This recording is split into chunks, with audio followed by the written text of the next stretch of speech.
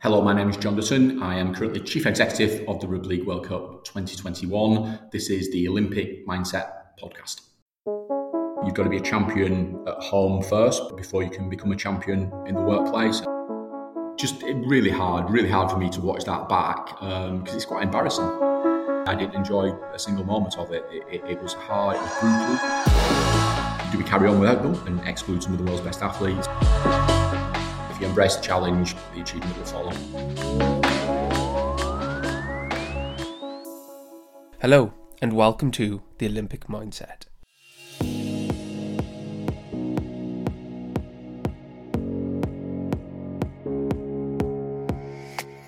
Join us as we explore stories from elite individuals and learn what it takes to be a leader.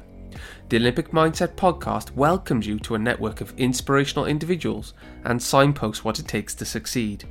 We will take this opportunity to map the mindset of Olympian and apply these learnings to each of us. Thanks for joining me at the Olympic Mindset podcast. Hello and welcome to Season 3 of the Olympic Mindset podcast, brought to you by Pearson, the world's leading learning company. This week's guest is the amazing John Dutton. As some of you will know, this podcast does have to be recorded during my holidays, which means there is sometimes a slight delay between the recording and the release. The benefit to this slight delay is that many of our guests have the opportunity to move on to new opportunities and demonstrate that the Olympic mindset is a very real thing. As you may remember, last week's guest, Montel Douglas, had progressed from being part of the Team GB bobsled team to being appointed one of the most recent gladiators, Fire. This week's guest, John Dutton, has also progressed since we last spoke. At the time we interviewed John, he was the Chief Executive of the Rugby League World Cup. Since then, John has been appointed the Chief Executive of British Cycling. Have you ever wondered what it takes to become a CEO? Then this is the interview for you.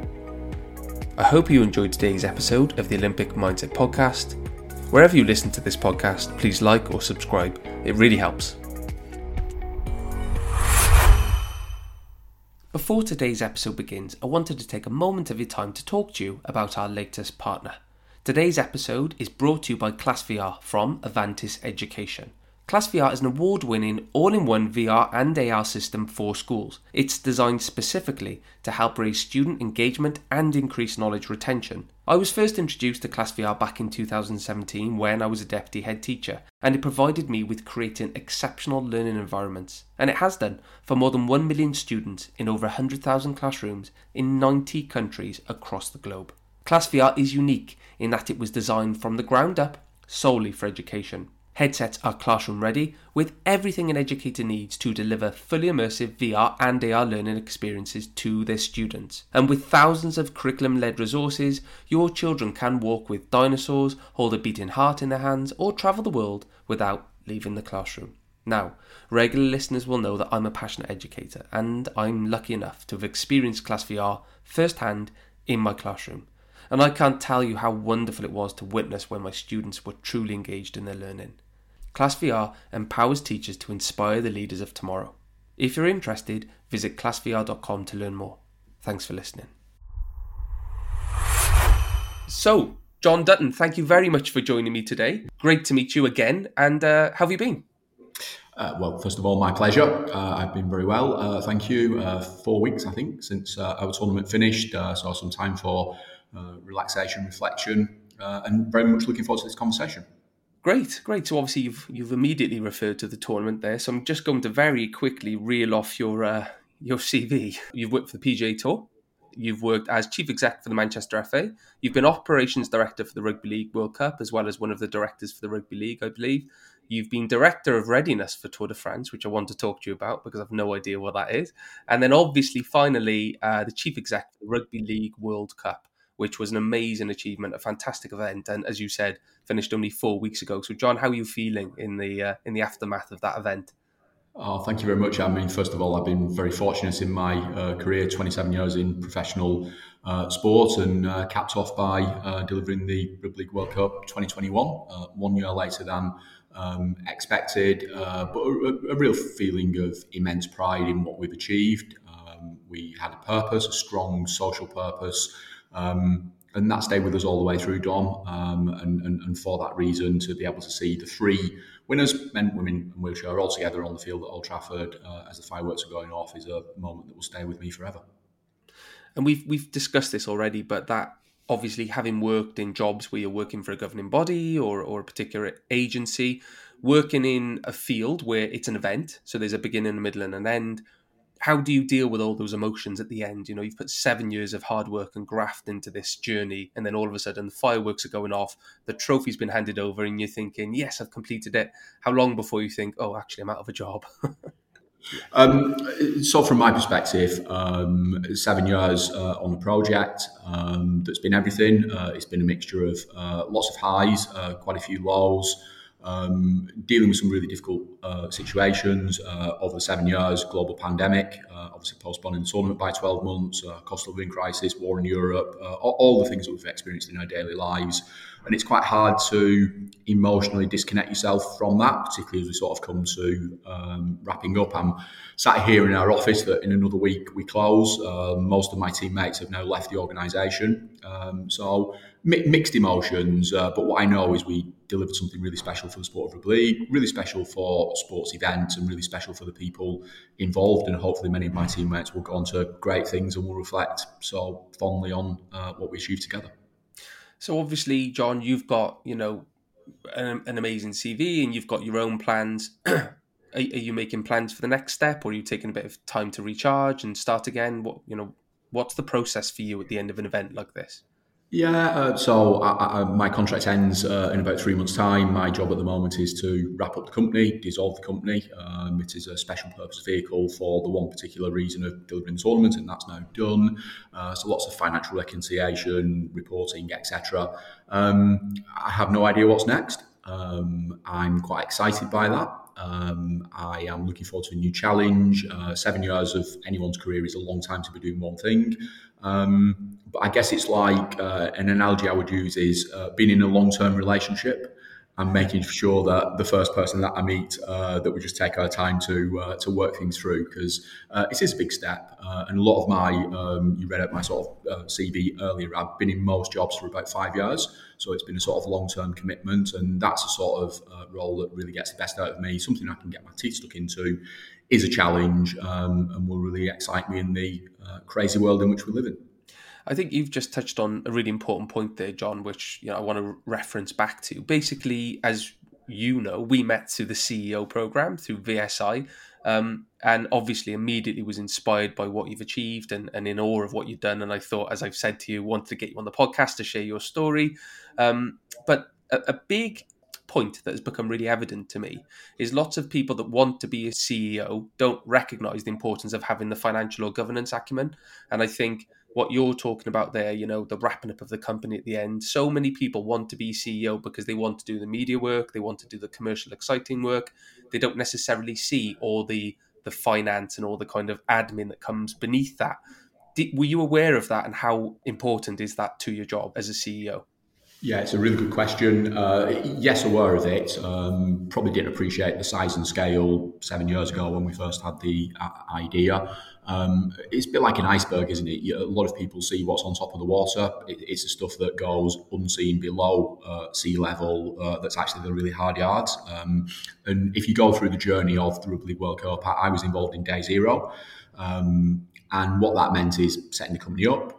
I've put the board in place. I've built the executive team. I've secured the money from government and all the way through. So there's a lot of those things, and in particular now the hard yards of wrapping a company up. So yeah, it's a bit of everything, and that is mixed with some amazing moments. I've travelled a lot in this job, as you referenced, done a lot of media work, been the front person for all of that. I had the absolute privilege to welcome the sports patron, the Princess of Wales, to our games. Been and stood on the steps of number 10 Downing Street, and all those amazing things. But that is balanced by some of the hard yards that you just have to do, and that's just a fact of life, isn't it, Dom? I think that's a good analogy for leadership, though, mate. So many people look at those positions and see all the exciting things that come with it, but don't maybe recognise the bad side. And I think the closer I get to the position of CEO, and the more I spend time with CEOs or high-performing individuals like yourself, I start to realise that For example, you're a chief accounting officer, right, for the organisation. You're not just the CEO, you're not just the face of it, you are literally the chief accounting officer. So if something were to go wrong financially, you would be liable. And I think a lot of people don't realise that. Yeah, and perhaps different to a number of events out there is we have a lot of public funding. So you will recognise this from your past, that comes with immense scrutiny, oversight, reporting, rigour, which is quite right because at the end of the day, this is public money. So we have generated our own funds, but that large part comes with that incredible scrutiny. And I think that a lot of the rest of the role from a governance perspective, we live in a different world now, and that definitely comes with the sort of economic, the environmental, the social, the governance aspects that perhaps hasn't been in place before. And the sports industry is becoming more regulated with a small r. The two things I would point to as real challenges are managing people. So we had to build a team. We pretty much lost all the team when we postponed. We've had to rebuild that again. And also managing relationships. And relationships are so critical to whatever job you are doing. It is the fundamental, it's sort of the building block to any progress and any success. And that's not been without challenge. Absolutely. And you've referenced my past and working in education. You're right, public sector funding is so heavily scrutinised. Once again, just to reference this point, many people won't realise that the CEO of an education organisation, similarly to a sporting organisation, they are the chief accounting officer, just like with a head teacher or a headmaster of a school. They're held to account for the finances for the organisation. So it's not as simple as I thought it was coming up through the ranks. When I'm there, I'll make this decision, I'll invest in this. I'll make sure everybody gets what they want. Then all of a sudden you see you've got a finite amount of cash and you're being really held to account over how you spend that money. And you think, oh, actually, it's not quite as simple as I thought. And sometimes it's about making sure that what your values were at the start, you have to revisit them and say, okay, are these still my values? Are these the things that drive the organization forward? What can be paid? What can't be paid? So I guess what I'm trying to say to you is, what were your values as you were coming through? What things changed? And if you ever had to have a trade-off, what was your process behind that? Yeah, I think what you've described, first of all, is complex decision making, which is exactly what a CEO or leader is there to do. And working with a board, for me, has been, I've really embraced it. We actually put together a board mixed of nominated directors representing organisations and independents there for the skill set. And I've absolutely thrived on that. And we've got a fantastic and amazing chair. From a values perspective, the values of the organisation are not a million miles away from my values. And maybe that was sort of influenced in the early days. Being bold and brave. And a lot of what we have delivered was based on a really significant ambition that we had a number of years ago. We had no idea, Dom, at the start when we said we'd do men, women and wheelchair tournaments together, athletes with equality. We had no idea how we were going to do that, yet we had that vision and we've been able to back that up all the way through. One of my favourite phrases is actions speak louder than words. And it does. You can have the plan, you can have the vision, it looks great on the wall or on a piece of paper. You've got to be able to get out and actually deliver that. Another value is authentic, and I would closely attach this to being humble and having humility. And I just think that the way business leaders should operate is, if you're not authentic, you will get found out. And having that authenticity, maybe sharing some vulnerability with people, and that's something I've come to embrace. I didn't quite recognise what vulnerability was maybe 2 years ago, but certainly recognise it now, and that's helped me. And I just think I'm not even sure this is a value, but it's just more of a sort of trait, is just being relentless and determined. And I think if you have that relentless approach, if you're determined, if you're able to build in resilience, you can pretty much tackle any challenge. And again, that's not really changed in the 7 years that I've undertaken this. The challenge has got bigger, and we've had some interesting things to contend with. But leadership can be lonely, and I think the way of dealing with that is surrounding yourself with really good people, whether that's at home or in the workplace, and building resilience and coping mechanisms so that you can get through any challenge. I think you're right. And very early in my career, I recognised that leadership was going to be a lonely position for me. And I think sometimes you have to make that conscious decision. It was once said to me, if you want to be the man, you can't be one of the boys. So sometimes you have to take a step back from the group. You have to not be involved in all the fun stuff that goes on, to be objective and to be strategic. And it can be very lonely and very difficult. But I think, in my opinion, and clearly in yours, the pros outweigh the cons, right? Absolutely, absolutely. But you're right, and you can look at football, can't you? And being a manager doesn't mean that you're going to go out for a night out with the team. And it's exactly the same being a CEO, being a leader. You've got to have delineation. You've got to separate that line. But you've also, one of the things we thrived on is creating a fun and enjoyable atmosphere. We've spent an awful lot of our lives recently at work, and you've got to find a right balance so that you can take something from it. My team have had amazing experiences, worked in some of the best stadia here in the UK with some incredible athletes, and had some great memories. So it's just a case of putting in the hours, working hard, doing all of those things, but also taking some time to enjoy it. Exactly. And I think I want to get this right. I've written it down and I can't find it on my notes. So you wanted the Rugby League World Cup to be the biggest and most inclusive Rugby League World Cup of all time? Yeah, biggest, best and most inclusive in the sport's 127 years, and delighted to say that we've ticked every three of those boxes. Well, the fact I remembered it just about is testament to how well you kept that vision at the forefront of all the decisions that you made. And I do want to reference some of the challenges you went through, because you've talked about being vulnerable, you've talked about being humble, and I just want to talk about how you managed to navigate those two quite difficult skills, I think, for a leader, to be vulnerable and to remain humble when you're faced with, you skimmed over this, by the way, but they were very, very pertinent problems for the Rugby League World Cup. The pandemic was a massive factor. You had the Australian and New Zealand controversy where they were talking about withdrawing. You had Brexit, which massively affected the funding part that you were eligible for. You had the war in Europe, which obviously cast doubt over certain nations and that complexity of who would take part in the tournament. And then to top it all off, you had the Kaiser Chiefs power cut, didn't you?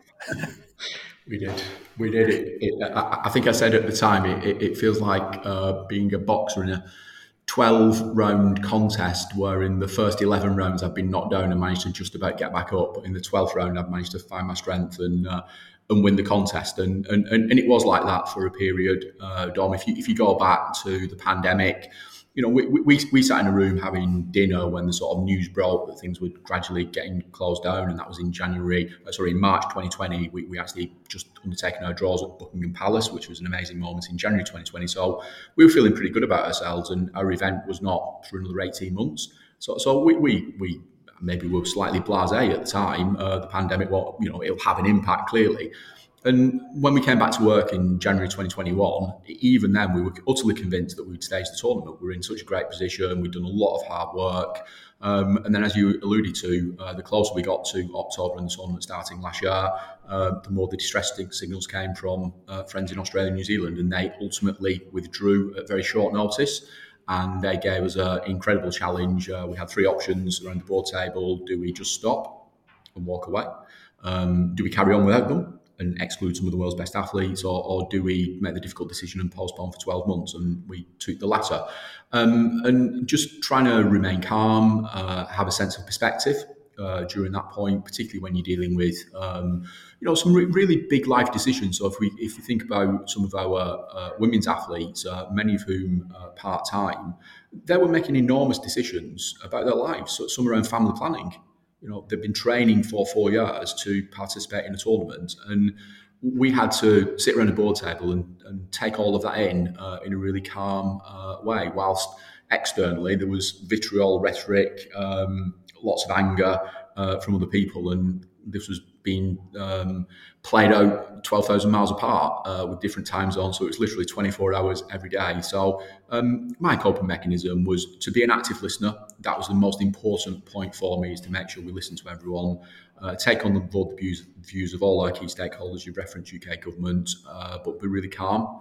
And that was what I think got us through it. And then more latterly, all the things that you've had to, that you outlined, that we've had to contend with, cost of living crisis, inflation at 11%, has really sort of hurt us. So we've just had to be quite smart, complex problem solvers, We've had to be really agile, and that's the same in the pandemic, isn't it? When everyone was forced into work from home, and you've given an example of how it impacted you at the time. Our world was turned upside down, but we had to find a way through it. And we did, and I think that was through good communication, through being quite bold and trying different things. And guess what? We've actually learned some things from the pandemic that are much better in terms of work-life balance and the way that we can conduct ourselves. So, a mixture of the both. I hope that's not too rambling an answer, but it's just try whatever the challenge is, and we've had plenty of them. Is to stay calm, find a way through by listening, and by being a really good communicator. I think what you're alluding to there for me is the swan analogy, obviously being graceful on top but underneath working like hell to get the job done. And I do want to reference back to the Kaiser Chiefs one, because for me, that is a really significant moment, because all of these things you've been through kind of in private, right? You've been sat around a table with your board, with other people, making decisions that then you have to maybe stand by publicly. But essentially, you're in a room away from everybody. The reason I want to reference the Kaiser Chiefs power cut was because that was a very public moment. You were there in person. Everybody turned to look at you. Literally everyone in the stadium, probably. How did that feel after going through everything you've been through and just about keeping your head above water? How did that feel in that moment? And then what did you do in your head to internalize and overcome and remain calm? There must have been a process that you talked yourself through, or you put yourself through, to avoid going under and maybe hiding under your seat and having a little cry. Yeah, there's no hiding place. So when something like that happens, as you say, it's in the public domain, the world is watching, and you've just got to accept that. The build up to the week, the teams had arrived a week before. We'd had an amazing media event. We'd had a dinner. We'd had activation in the street, and everything was all set for this wonderful start. And as you referenced, it didn't quite go according to plan. The hardest thing there, and some of this, I think you can attribute or associate with the pandemic, is just completely out of your control. So these things were happening to you, which you couldn't control. How did I deal with it? Talk us through what happened in case anyone listening is unaware, and then tell us what you did. Yeah, so we had we call it a tournament welcome, not an opening ceremony. We had some of the sports greats that carried the trophies out. We were at St James's Park in Newcastle, fantastic stadium, full stadium, brilliant atmosphere, everyone ready to watch the England Samoa game live on the BBC, global audience, and we booked the Kaiser Chiefs to do 2 music acts. They did the first. It was absolutely amazing, and it was just the build up to the crescendo where the final performance came. And unfortunately, something tripped the power. The PA desk that everything was wired into shut down. Took 7 minutes to reboot back up. During that time, complete silence because we couldn't use the PA. Everyone looking around and wondering what's happening. All the performers, the Kaiser Chiefs, etc. And yeah, there was just that moment of it felt like an eternity. It was less than 10 minutes, but it felt like forever. That, as you say, 50,000 people inside the stadium, millions of people at home were all looking at me. Clearly they weren't. But the first thing for me was to accept responsibility. And it was completely outside of our control. But I went to the media room at half time. I apologised. We put some statements out on social media. And we just accepted responsibility for it. And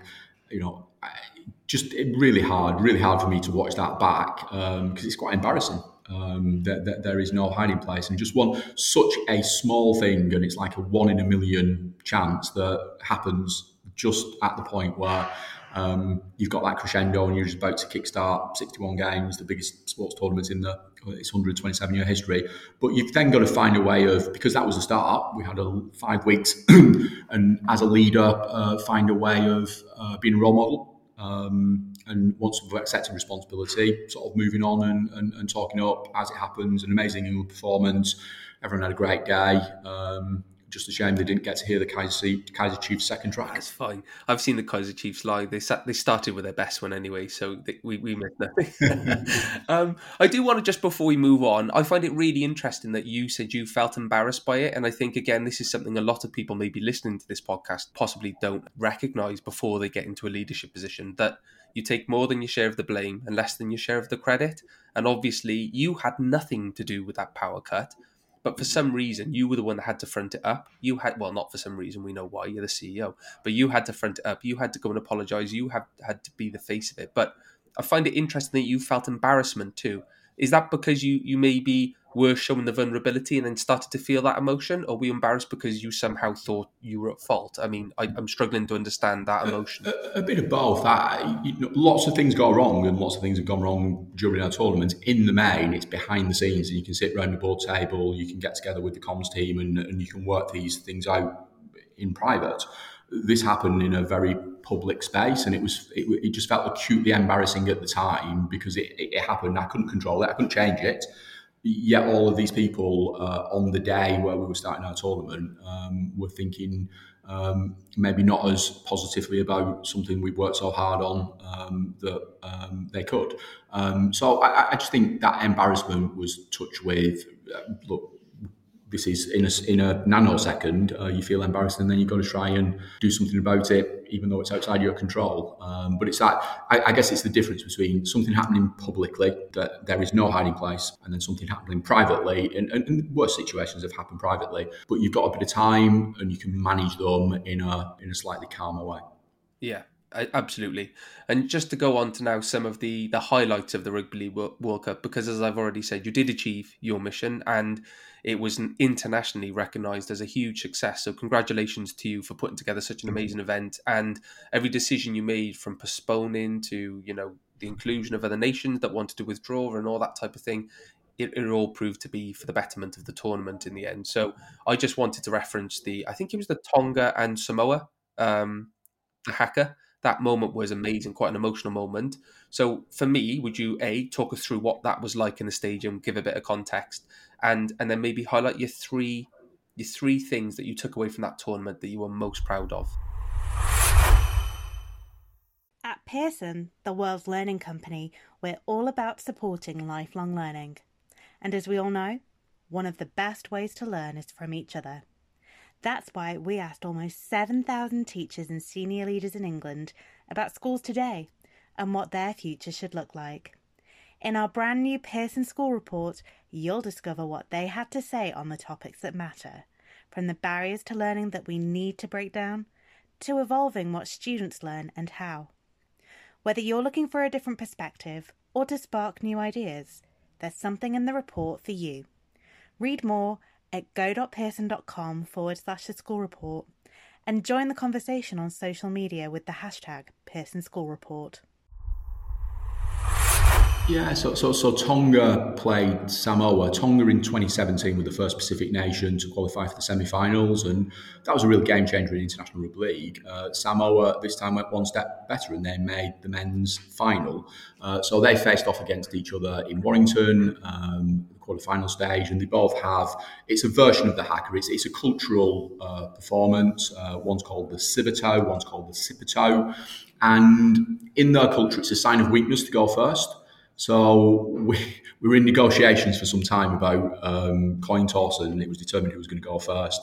But the players worked out between themselves that they would do it together. And it was just an incredible moment. You could hear a pin drop inside the stadium, which was full. And it's associated with going to war. It's associated with preparing that, but the cultural performance. And they did it. And at the end of it, they embraced each other. And it was just one of those moments, Dom, where actually what happened afterwards is they beat the living daylights out of each other, the most physical contest.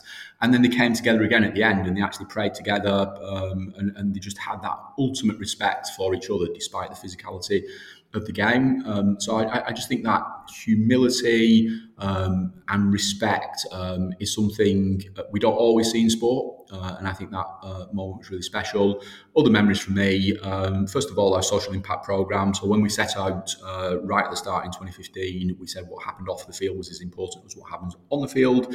Big drive towards social mobility, particularly in the north of England. And we invested just over £25 million of funding into new facilities, into a mental fitness programme, into culture, and making a positive impact on people's lives through tackling inequalities by providing opportunities. So really proud of that. Really proud at the moment at the final where all three winners were together on the field. So we had our men's and women's final at Old Trafford. The night before we had England wheelchair winning, which was quite amazing. But at the end of the final, all three winners came together, and that was the moment that was in my mind's eye 7 years ago. And And what was the third memory? We hosted the sports patron, the Princess of Wales, which was just a really special moment because actually what we were able to do on that day was celebrate everything we stood for. And we stood for inclusion, we stood for equality, we stood for social impact, and we were able on that day in the rain at Wigan to be able to share with the sports patron, the Princess of Wales, that moment, and that in itself was pretty special. And England went on to beat Papua New Guinea in the game. So lots of memories, massive broadcast audience, every game on the BBC, over 30 million cumulative audience, 500,000 spectators inside the venue, enormous international broadcast audience. So yeah, really proud of everything that we set out to achieve 7 years ago. It looked great on a piece of paper, but back to actions speak louder than words, and you had to overcome the challenge to ultimately get to that point a few weeks ago. Amazing, mate. So you've said this a few times when I met you on the CEO program, and you've already said it today about being a complex problem solver. So you would identify yourself as a complex problem solver. Would you explain what that is, and if there are any features of being a complex problem solver, how they're transferable to other jobs? Yeah, I think we started off the conversation by saying that this is a project. It has a start, it has a middle, and it has an end, and we can produce a Gantt chart and we can work through as project managers. But it's where the problems and the challenges come that you've started the project, you know you're going to go on it. I was took 7 years, it might take 12 months or a different time.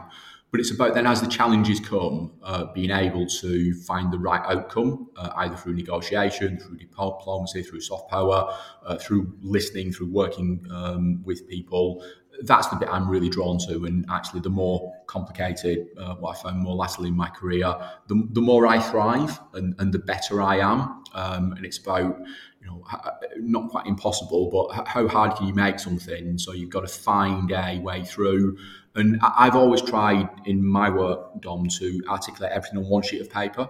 So whether that's our strategy, we drew up at the start of this year what we call the success roadmap. Yeah. So this year has been quite complicated, but in just getting everything we're going to do on one page, it's enabled simplicity, it's enabled clarity, and that's the sort of complex bit. How can you distill all of that really complicated information onto one sheet of paper that then, as a leader, you can get other people on board and you can articulate? I like that. So to be a complex problem solver, you need to manage multiple projects and you need to keep things simple and clear. Any other features that you think to be a complex problem? Yeah, and as you've sort of touched on, there's a financial element, there's a time element in any project. The end, ours was 12 months longer than we had hoped for at the start, but it had an end. You mentioned the director of readiness before for the Tour de France, which was the most bonkers job title I've ever had. And it's exactly the same. When I was brought in, my job was to make sure that we were ready for the Tour de France Grand Depart to start in 2014. Well, it didn't matter whether we were ready or not, it was going to happen. And it's the same with any sports event. We've just seen the FIFA World Cup in Qatar. It's happened regardless of the preparity and the readiness of the organisers. They've got themselves into a great position. We did likewise. So time, finance, other elements of dealing with people. And people are vulnerable, have anxiety, are complex, and it's to try and get people on side, whether they're the team that's going to deliver it or whether the stakeholders that might have some quite radically different views, as we found out over the last couple of years. So you've referenced it for me. You've teed me up really nicely. Director of Readiness, what is it and how did you get that job? I'm not entirely sure, Don. I was seconded. We just finished the Rugby League World Cup in 2013, which was a brilliant project. It was much smaller than what we just delivered. We had no money. We had such a small team. We delivered a tournament, 28 games across 21 venues, 4 countries. It was brilliant, but on a shoestring budget. And off the back of that, the Tour de France was coming up, and I was seconded, asked by UK Sport, who I work closely with, to go in and help them. And that was complex because it involved so many different stakeholders, so many local authorities, very rural local authorities who never experienced anything like this before. We had the big cities, we had Leeds, we had Harrogate, but it was just to try and bring together and come the day that everyone descended on us, was to make sure we were ready. And the hardest thing of all, Don, was unlike the projects I've just done where you sell tickets in advance and people come through the turnstile, you watch on the side of the road. So you have no control over the number of people that were going to turn up. And if you go back and you look at the TV pictures, some amazing shots of hundreds of thousands of people. The cumulative audience on the side of the road was in the millions. In the glorious sun in Yorkshire in the summer of 2014. So behind the scenes, it was the complete and utter opposite. But I'll focus on the public perception of how great the event was. Yeah, absolutely. And again, it comes down to leadership, right? That iceberg effect you've talked about where everything looks amazing on the surface. But I bet it's not that enjoyable in the moment. I think so many people look at CEOs or directors of football clubs or sporting organisations and think, the touch of the Mike Ashleys, really, where you're sat in the the boardroom or sat up in the box drinking and enjoying the game. But actually, most people are still behind the scenes working and, in fact, probably don't get to take in the event. Is that right? Yeah.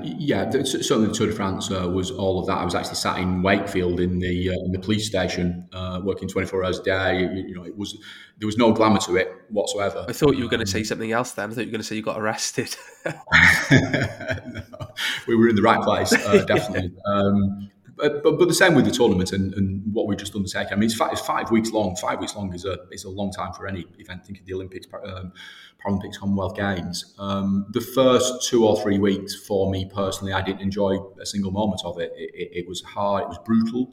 It was hard. You were not sleeping. You were travelling, not staying in your own house, and all of that made it really complicated. One of the things I should have referenced when you said top 3 moments, and this was a massive game changer, and it came in the final week, is I got the opportunity to run with Kevin Sinfield, and Kevin was doing his human feat of endurance, his 7 ultras in 7 days. Yeah. And Kevin is one of the most, if not the most humble human being I've ever met. And he was running 7 ultras for his friend who has motor neuron disease. And I joined Kevin pretty tired, not in the best of shape, and ran with him for a bit. And it was just the most uplifting thing I've done in the whole period, because it put things into perspective. And you sort of remind yourself, I'm doing this amazing job, we've made some mistakes, we've got some things wrong, but largely it's just been hard but brilliant. And you've got this human being who's just doing this incredible thing, not for his own ego or for his friend. And that was just a moment to always remind me that perspective in anything that we do is incredibly important. How do you find the perspective in those moments when they're dark or difficult or challenging? I think I'd go back to postponement and give you an example of, I did a live TV interview, and it was actually more than an interview. It was like the preview to a rugby league show. It was about between 10 and 15 minutes. And it was live, and I was really tired, emotional. Australia and New Zealand just withdrawn. I was really angry. And my job, whilst being a friendly way, but baited by the interviewer who just wanted me to say something derogatory about people 12,000 miles away. But on the drive over, it was a wonderful sunny evening. And I just thought of all the things that we were doing and thought, we're not on the front line. We're not saving lives. We're trying to deliver a sports tournament. And clearly we're going to have an impact on people. But just there are people far worse than I am. So stop feeling sorry for yourself and find the resilience to put a brave face on and remain calm. I did. And it's not often. I always watch my interviews back, because I think you can always learn. But it's not often that I felt really proud of myself. And that was one of those moments where, because I was so emotional and angry, finding that calmness, because I've put it into perspective. And I think that's a good trick for everyone. We've all got complicated lives. We've all got lots of things, family, work, etc. But when you're managing things, if you can just sort of take a step back and think of the world that we live in, I think that's quite a useful skill to have. I think so. And I was taught quite a useful skill a while ago. My boss in an older job taught me that if you've got a landmark or a particular place that you pass on your commute on the way home from work, use that as the point where you disengage from work. So literally you clear the slate in your head. So I had to cross the Severn Bridge coming back from my job in Bristol, back across to, well, although I live on the English side of the border, I had to cross the bridge to get back into where I live. And every day I'd be going through all the difficulties, all the problems in my head, making phone calls. And as soon as I reached the end point of that bridge, I would wipe it and think, I'm home now. I'm going to be dad. I'm going to be husband. I'm going to be me. And try and have that break away from the stress and anxiety of my job. And it really, really got me through some difficult moments. Was there anything like that? Any skill or tool or process that you've been taught? Maybe Chris Brindley taught you something. He's a very knowledgeable guy that you use to kind of adjust your mind in those moments, or did you find you just did it naturally? Yeah, just going back to something Kevin Sinfield had said previously, you've got to be a champion at home first before you can become a champion in the workplace. And I've always been really drawn to that. And I knew during this tournament that I've got two children. I knew it would be really disruptive at home, and I found a way to build in my family around that so that they felt they had some ownership and it wasn't just about me. Working with Chris has been fantastic. He's been such a great friend, but also a coach at times and a mentor. And I think Chris, from all the different skills that the people on the VSI course will undertake and will hear from his background, we found a way as chair and chief executive to align our skills and complement each other. And I actually think if you're working with a board, it's so important to have that chair and CEO relationship that's positive but professional. You know what the boundaries are. We haven't always agreed, which I think is healthy in itself. But to try and find some of those skills, I think from a resilience perspective, just it's the small wins, isn't it?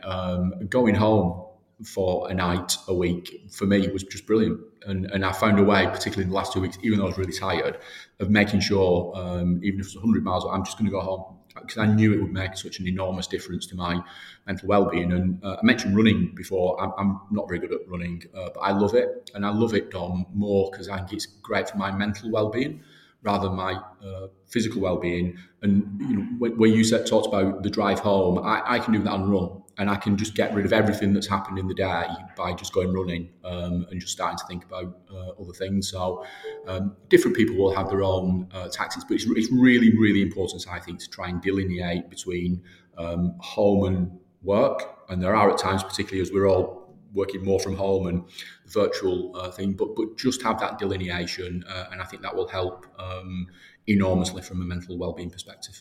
I love that line, become a champion at home first. I think that's really pertinent and really important because, you know, particularly as I've already spoken to you about this, you know, next steps for me, I'm really enjoying my job at the moment because I've got a great work-life balance. I feel like my organisation I work for understand the fact I'm a father of 3 now, you know. The day I arrived was the day my son was born. I don't know if you remember. I was late. I think I arrived before you because you came in later. But yeah, my son was born the day before. But in the back of my mind, I'm always thinking I don't want to let the family down because I love my job and I love what I do and I love that I'm afforded the opportunity to work at an amazing level and work and meet people like you. But my family, the reason I do it is not for any other reason. So I think it's really important to keep that in mind. Yeah, and I think the older we get a bit a bit more wise. And you know, my one of my children now is in his early 20s, and it's a long time since he was born, and we had that opportunity to spend those special moments together. But what that means is it just puts things, it makes you reflect, I think, a little bit more as you get older, and it makes moments in your career or at home more special. You know, going away on a family holiday is incredibly special because you know actually you're going to have to work really hard either side of that, and you're going to get straight back into it. But just having moments along the way to look forward to, and moments on the way that as a family can reflect back on, and making sure that in our career we don't burn out and we don't we don't let work just take over our life. And it's hard to say as a CEO because the amount of hours that I worked over the tournament was incredible, but I was always able to remember my family and just keep things a bit more balanced. I love that. And I've got some quick fire questions for you just to finish off. But before we do, for anyone listening that doesn't know, Chris Brindley, MBE, was the chair of the board for the Rugby League World Cup, appointed by yourself. He's also the former managing director of Metrobank, and he's coming on this podcast. And so he's going to be a great person to introduce to the people listening at home. So some quick fire questions for you. John Dutton, what does good leadership look like to you? Empathy, resilience, vision, and complex problem solving. Now, tell me about a time where you were the best leader you could possibly be.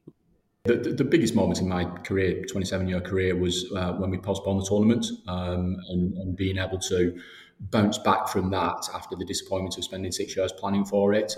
What did I do after feeling sorry for myself for a very short period of time, going for a walk with Chris Brindley, so he could put that into perspective, was to draw up a plan, surround myself with a really small team and get on with it, just get on with it. And I'm really proud of that moment because it could have gone the other way. I did feel like walking away at that point. And just saying I've done everything I can. I'm so glad I didn't, and just had that vision and determination to carry on. Was there any moment in your early career that was your greatest moment of growth that put you on the track to being the leader that you are today? Yeah, in 2010 we got the opportunity, myself and my business partner at the time, to run the World Blind Football Championships. And it was an amazing experience. First of all, we were working with blind athletes, and I remember sitting down with the England football teams for blind football, and they said, "Don't ever feel sorry for us.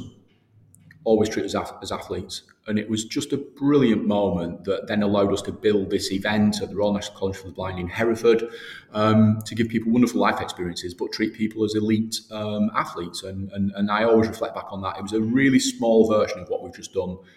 Finding money, broadcast marketing, dealing with teams, all of that, but working with some really, really special people.